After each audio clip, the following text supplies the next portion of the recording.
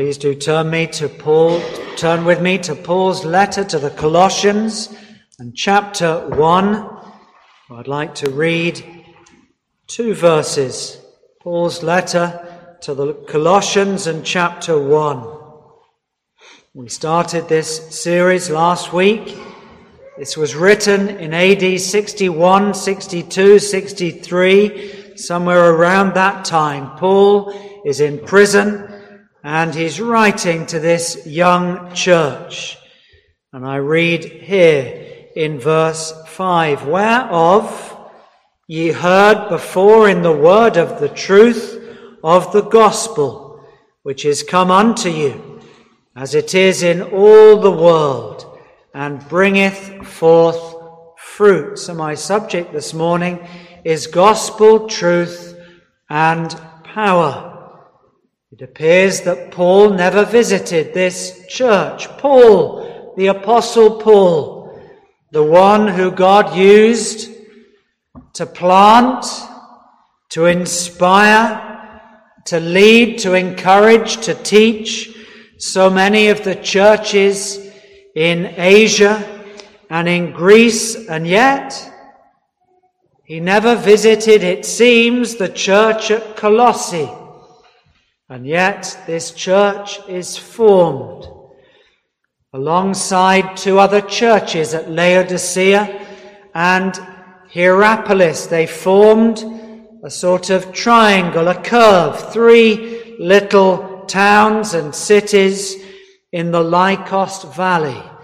And yet Paul has not visited.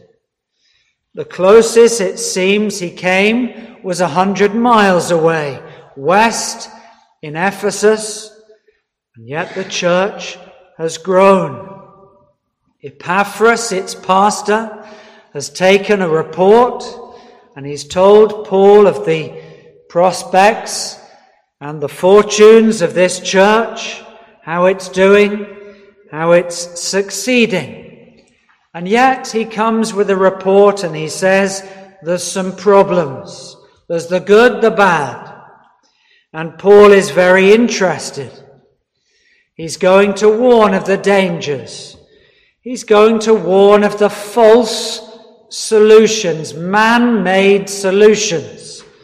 And then he's going to lift up Christ as all sufficient. Christ who is preeminent. He's above all.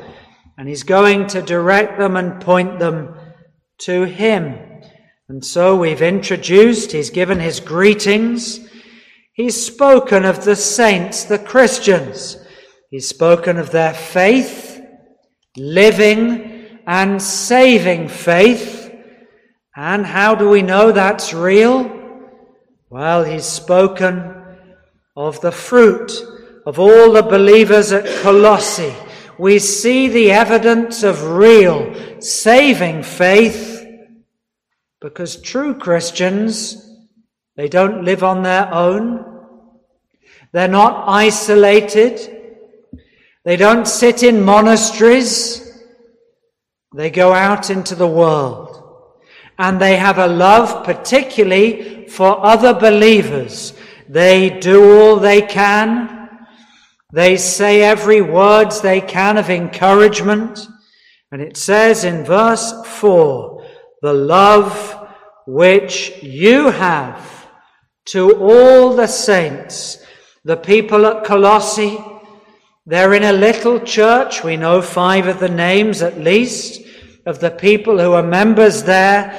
But their business, their purpose, their motive is to see the church go into all the world. They're particularly interested in those 2 other churches nearby. And their lives are characterized by the relationships that they have with other believers. Faith, charity starts at home, we say. And that's true. What can I do in my home, with my family, and then my neighbors, and all the saints in all the world? And because they have saving faith and they have a living faith shown by the love that they have. Thirdly, the third characteristic is they have a living hope laid up for them in heaven. Well, we got as far as verse 5a, but we come to verse 5b. There is a question begged. This church, the church at Colossae, how did it get there? How has it grown and developed? That's an interesting question. It's not a theoretical question. It's a very real one. How does any church become a church? How does it get formed? What's the foundations of that church? It's a good question. It's an even better question because the Lycos Valley was very fertile. It had fields and it had olive groves and it had many crops. And apparently it was a beautiful place. You can go there. Some people here have been to that location and they've seen it with their own eyes, the 3 towns. But whilst it was physically fertile, and it's a place of great beauty and agricultural promise, spiritually, this was not a promising location.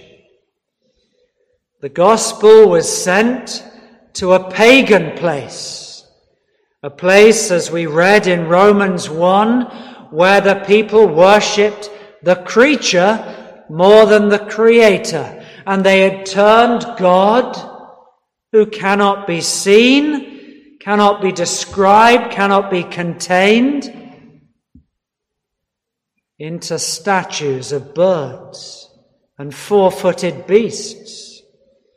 It was pagan. There was idol worship there, but can I say even worse? There was what we might call debauchery.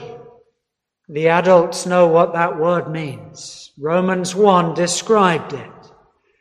Things that should not be. The human body was given and made to be productive, to be reproductive, to be useful, to serve God, to serve each other. It's a thing of beauty. God made it and designed it. But here in Colossae, there was open license. Anything goes. You can see that in the archaeology, you can see it in the history, and it's recorded here in Colossians. This was a debauched, depraved society. It was also a comfortable place, known for its health and prosperity. They had what they needed. They had comforts. They had good food to eat. It was a place of luxury and comfort. And there comes the gospel. What hope has the gospel got? Oh, they'll never receive it there. It's a comfortable place. Do you know, in this country sometimes we speak, maybe rightly, maybe wrongly, oh, we want to plant a church. We want to resuscitate a church. There is an organization that some of us are interested in and support, and we're thinking these buildings that are becoming empty, but we still own them in the trusts that have been formed. Which one should we seek to resuscitate? Oh, that place, that town. That's a middle-class town. The gospel won't really thrive there. Well, maybe that's true humanly. But Colossae, was that a promising place for the gospel to go to?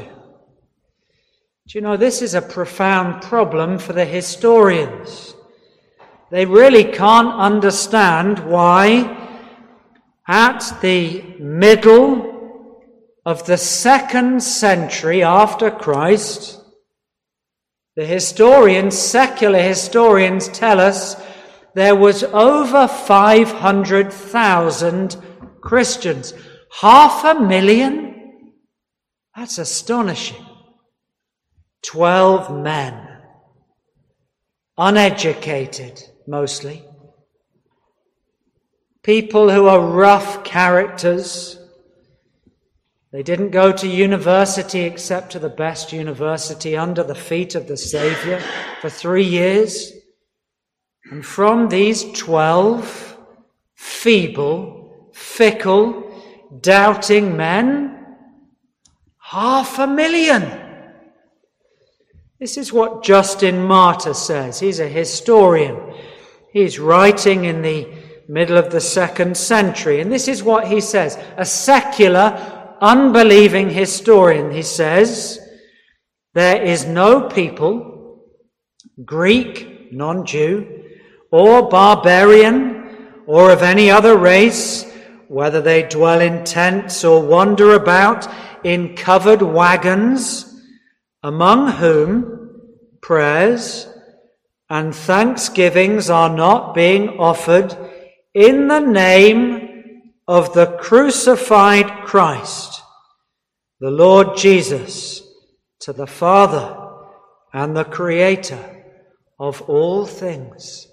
How do you explain how the gospel has gone from such small beginnings, 12 men and a few women?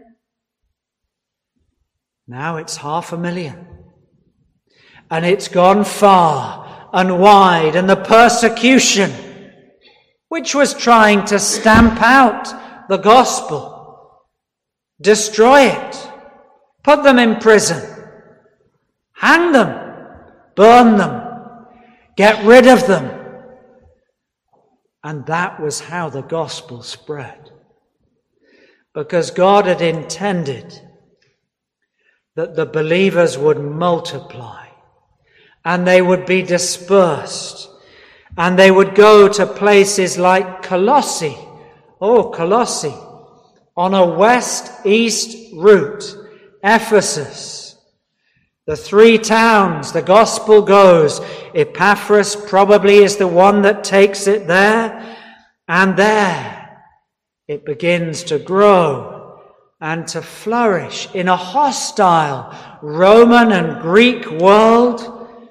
And now it comes. Well, the answers are given in these verses, 5b and 6 and 7 and 8. So 3 headings this morning. Firstly, just a message. Secondly, but the gospel of truth.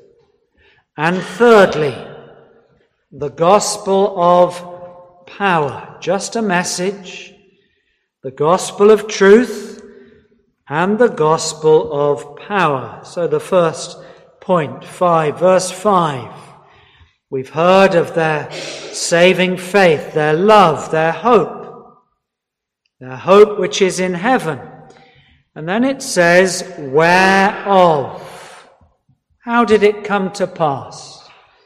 How was it that these believers had come to a saving faith in the Lord Jesus Christ? Whereof? Well, I'm going to give you the explanation, says Paul. This is going to be preparatory to the problems and the dangers that he will deal with in the letter. But first of all, he needs to establish this principle. The principle is the way that you were saved and came to faith is the way that you should go on in life. Well, how was that? Whereof, because of this, once, when you heard before, what did they hear? They just heard a message. A simple message, but yet a profound message. One of the greatest men of all, Paul, a man learned in letters, taught and steeped in the Old Testament, and yet he didn't understand. And he had to come to an end of himself. And a message had to come to him that he was to stop his wild career, as we call it. Stop his lifelong antagonism to the gospel. And so he speaks in verse 5, and he says, "You too heard a message unlike any other message, because this message comes from heaven." Quite simply, just imagine there was a few men and they were thinking, let's go and spread a rumor. Let's go and spread a rumor about a man. Let's make up a few things to make it dramatic. Let's pretend that he did miracles and that he was a very good teacher. Maybe we can fool a few people. Maybe some people will give us lots of money for this mission. And, do you know, I'm not just imagining it. This actually happens again and again and again. It happened in the first century. And it happens now.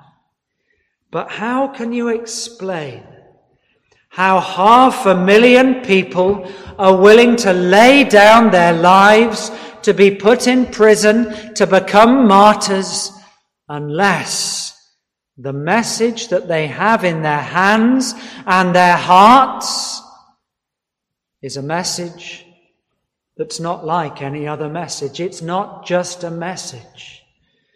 These are the words of life, whereof ye heard before in the word of the truth of the gospel. What they heard in Colossae was not like any other message.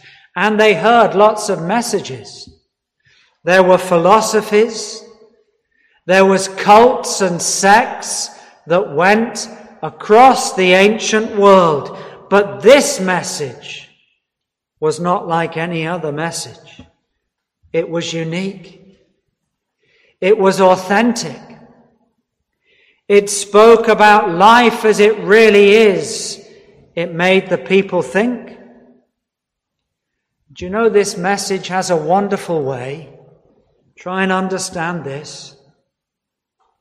When it comes to us, it's tailored to fit. You don't go into a shop and expect to wear every piece of clothing and garment in that shop. It has to be fitted. And this one message that comes in one way, it fits all people. But in another way, somehow, it's tailored for my very need. It knows what my circumstances are. It knows my past. It knows my future. And this message, it comes to me. And it speaks just to my situation. Has that ever happened to you before? It's happened to me. You're in some crisis. You're in some problem. I don't know which way to turn. Left, right, up, down. And a message comes from the Bible. And the Holy Spirit speaks just to my situation, to my need, a message, a promise, a word. How can I explain it? I've read the Bible, somebody said this morning in the adult Bible study. They've read a book of the Bible and one phrase, it jumped off the page. That all the Old Testament scriptures had been written by one shepherd, even the Lord God, even the Lord Jesus Christ. You see, this is a living message. It's a dynamic message. It's a one-size-fits-all, and it's a tailored message there and at the same time. How extraordinary, because this was the message that came to Colossae. Just a message, but a profound message. It speaks about life and death. It speaks about my real need to be right with God. It's a message with profound propositions. There's one God, and we're all sinners before God. It's a message that pleads tenderly, encourages us to change our ways. It's a message speaking of reconciliation. How much we need that. It's a glorious message. When you hear it, it has the ring of truth. And I know it's not been written by men and women, but by the Holy Spirit. It's a message that sometimes is medicine, sometimes it's honey, sometimes it's a hammer, sometimes it's a sword to divide, and sometimes it's light to shine into the darkest parts of our heart, to show us our greatest need. So that's our first point. It's just a message, but it's not just a message. We read here that it's the word of truth. That's significant. A gospel of truth. The whole truth and nothing but the truth. All Scripture, 2 Timothy 3, verse 16. All Scripture is given by inspiration, breathed out of God, and it's profitable for every single part of our life. We don't put one part of the Bible above another. We don't take that bit and say, I like that bit and I don't like that.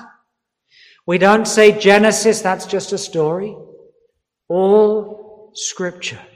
This is the word of truth.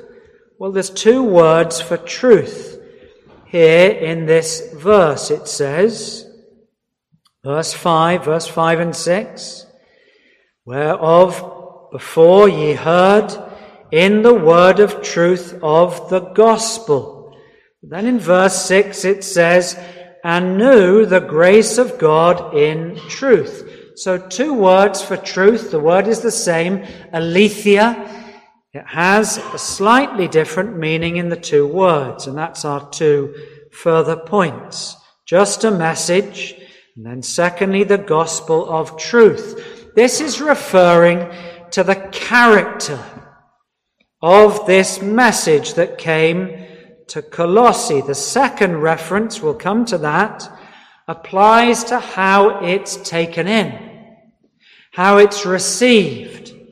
It says in truth, in sincerity. Well, let's just think shortly of these two uses of the word truth, because this is important.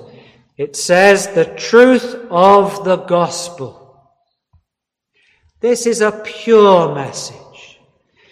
This is a message where everything within it is consistent. When I read the Word of God, what it tells me in one book confirms what it says in another book. If I go to a verse, I don't understand it, I compare Scripture with Scripture, spiritual with spiritual. Everything about the Word of God is reconfirming of its truth.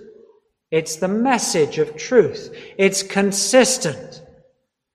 But you know, it's the truth as well, because it's comprehensive. We don't need to add to it, because nothing needs to be added. Sometimes people tell me, oh, I'm very interested in this particular thing, and I've spent the last couple of months wondering, pontificating about this question, that question. Friends, get back to the Word of God. Don't trouble yourself overly much with things that are peripheral. If the Word of God doesn't deal with it, we don't really need to know it. Yes, we need to understand science and we need to understand nutrition and all sorts of things, but preoccupy yourselves with the Word of God. It is comprehensive. It's a pure Word. Everything is truth and it's consistent. But secondly, verse 6, when the Word of truth, this message, which we've thought about its character, when it came to them, why did it flourish? This is important. This is relevant for everybody listening to me here this morning. The reason it flourished, because it was a message from heaven. It was a message that was the truth and is the truth. It's the gospel of truth. But there was something that they did. It says the grace of God in truth. You can also translate the word aletheia in the original as sincerely. You can listen to me. Some of you do. Some of you don't. You can listen half-hearted. You might be cared and worried about many things. That's fine. But when they heard this message, they heard it in truth. They gave their ears, their eyes, their hearts. They stood up, they sat up. They gave it attention. And one of the reasons the Word of God flourished in Colossae was because they knew the grace of God in truth. They gave it their best attention. They turned over the soil of their hearts so that the seed would be received. They took it in, they turned it over, they prepared it, they warmed the ground, they watered it, and the seed flourished. Why doesn't it do that in some of your hearts? Why does the seed lie long on the ground? Well, there's many answers to that question. Why is it that some of you have been here for many, many years, and yet you've not yet spoken and given evidence that the seed has dwelt in your heart, and the roots have gone into your life, and the fruits are there? Well, there's many answers to that question. First of all, sin is serious. It gets hold of us, and the biggest form of sin is unbelief. Unbelief says, no, I won't have that message. I won't let it grow. I'll have a hard heart. I'll bounce it off. Secondly, we can be so stubborn, holding on to our darling sins. And really we know deep down it's either Christ or that sin. It's either that habit or it's Christ. And Christ will not have anyone else within a heart. It's Christ alone, and it's no one else. What is it in your heart that wants to have a home instead of Christ? Is it some habit? Some pastime? Some preoccupation? Or have you made, as it says in that hymn that we sing at Christmas, there's no heart, there's no room in my heart for Christ?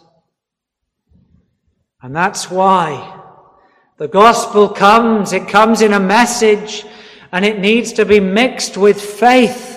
And it needs to have no competition so that the seed goes into the heart. But there's a third reason, and this is the biggest reason of all. The seed didn't settle. in your heart, because the Holy Spirit has not yet broken up the stubborn, hard heart. And somehow, for some reason, you hold back. Friends, go and cry and plead that the Holy Spirit will do the work that He only can do, and will cause you to drop everything else, to lay hold on eternal life, to exercise the muscles of faith, and to speak of Christ and of no other. That was the Colossian problem. When they came to faith, they believed in Christ, but they were going away. But some of you have never come to saving faith because you've never laid hold on eternal life. Well, thirdly, to close very briefly, the message was just a message, but it wasn't just a message. It was the message of truth, it was of Christ, and it was heard sincerely. Thirdly, it was a message of power. Power. The 7 explanations for why it's powerful, they're all here. I won't prove them to you. It's a message of power because it was universal. It went into all the world. One message, he says, which is come unto you as it is in all the world. From Jerusalem, 12 men gone into all the world. Why? Because you couldn't contain it. Because it was good news.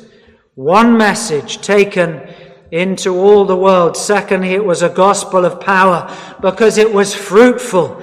It brings forth fruit. Do you know that's why it flourished? Because the lives of these men and women were transformed. And the people saw this gospel is authentic. This truth that has power because it changes the life. Sins disappear. Habits are dropped. Addictions are broken. Twisted lives are straightened. Debauchery is no more. This is a fruitful gospel, and that's why it's powerful. And it can be sometimes a gospel of power because the fruit is immediate. It says, as it doth also in you since the day you heard it. Do you know that sometimes happens? One message, one tract, one piece of personal witness. Since that day, I first believed. It can be immediate for some of us. It wasn't for me. It took time. It took several months. And that doesn't mean it's any less powerful. But for some people here, you know the day, you know the hour, you know the message, you know the text. That's the power. Fourthly, it's a gospel of power because it's real. They knew, verse 6, they knew. They didn't feel. It wasn't just a feeling, a sentiment, something that comes and goes. They knew the grace of God in truth. That's why it was powerful. Universal, fruitful, immediate, and real. Unmistakable. You say to somebody, how do you know you're a Christian? Because I know that my Redeemer lives. Because I know the grace of God. Because I know the hour I first believed. It's not arrogant to say that. You're not super spiritual. This is biblical language. They knew the grace of God in truth. And then fifthly, we can say it was powerful because it was gracious. They knew the grace of God. This isn't a gospel where you have to earn, you have to work, you have to do, you have to say. This is about what Christ has done for me. He's done everything. Nothing needs to be added. I can't add. That was the problem at Colossians. They were trying to add, take away from, undermine. We can't do it. We shouldn't do it. It's the grace of God in truth. Whose truth? Christ is truth. Sixthly, this is a powerful gospel because it's radical. It turned the world upside down. They went into the cities and they were put in prison. Why? Because they turned the world upside down. They turned them from idols.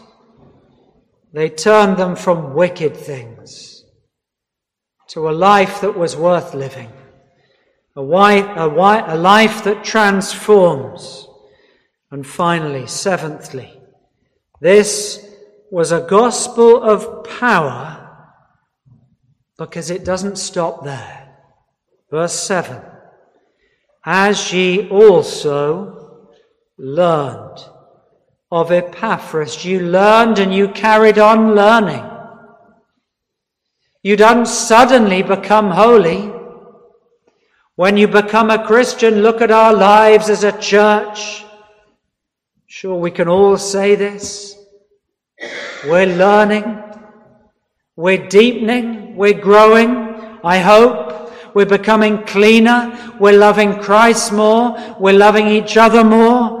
This is ongoing, and that power goes on and on. We learned, and we're still learning. That's what it means.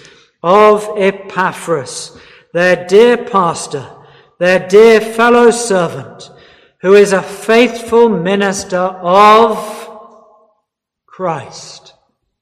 All that they need and all that we need. This is a gospel of truth and power. That's why that church was formed and grew, and that's why this church was formed, and it's still growing. May the Lord help us in these things. Let's sing our closing hymn, a hymn which lifts up the glorious gospel of our God, which we see in Christ Jesus. Number 100.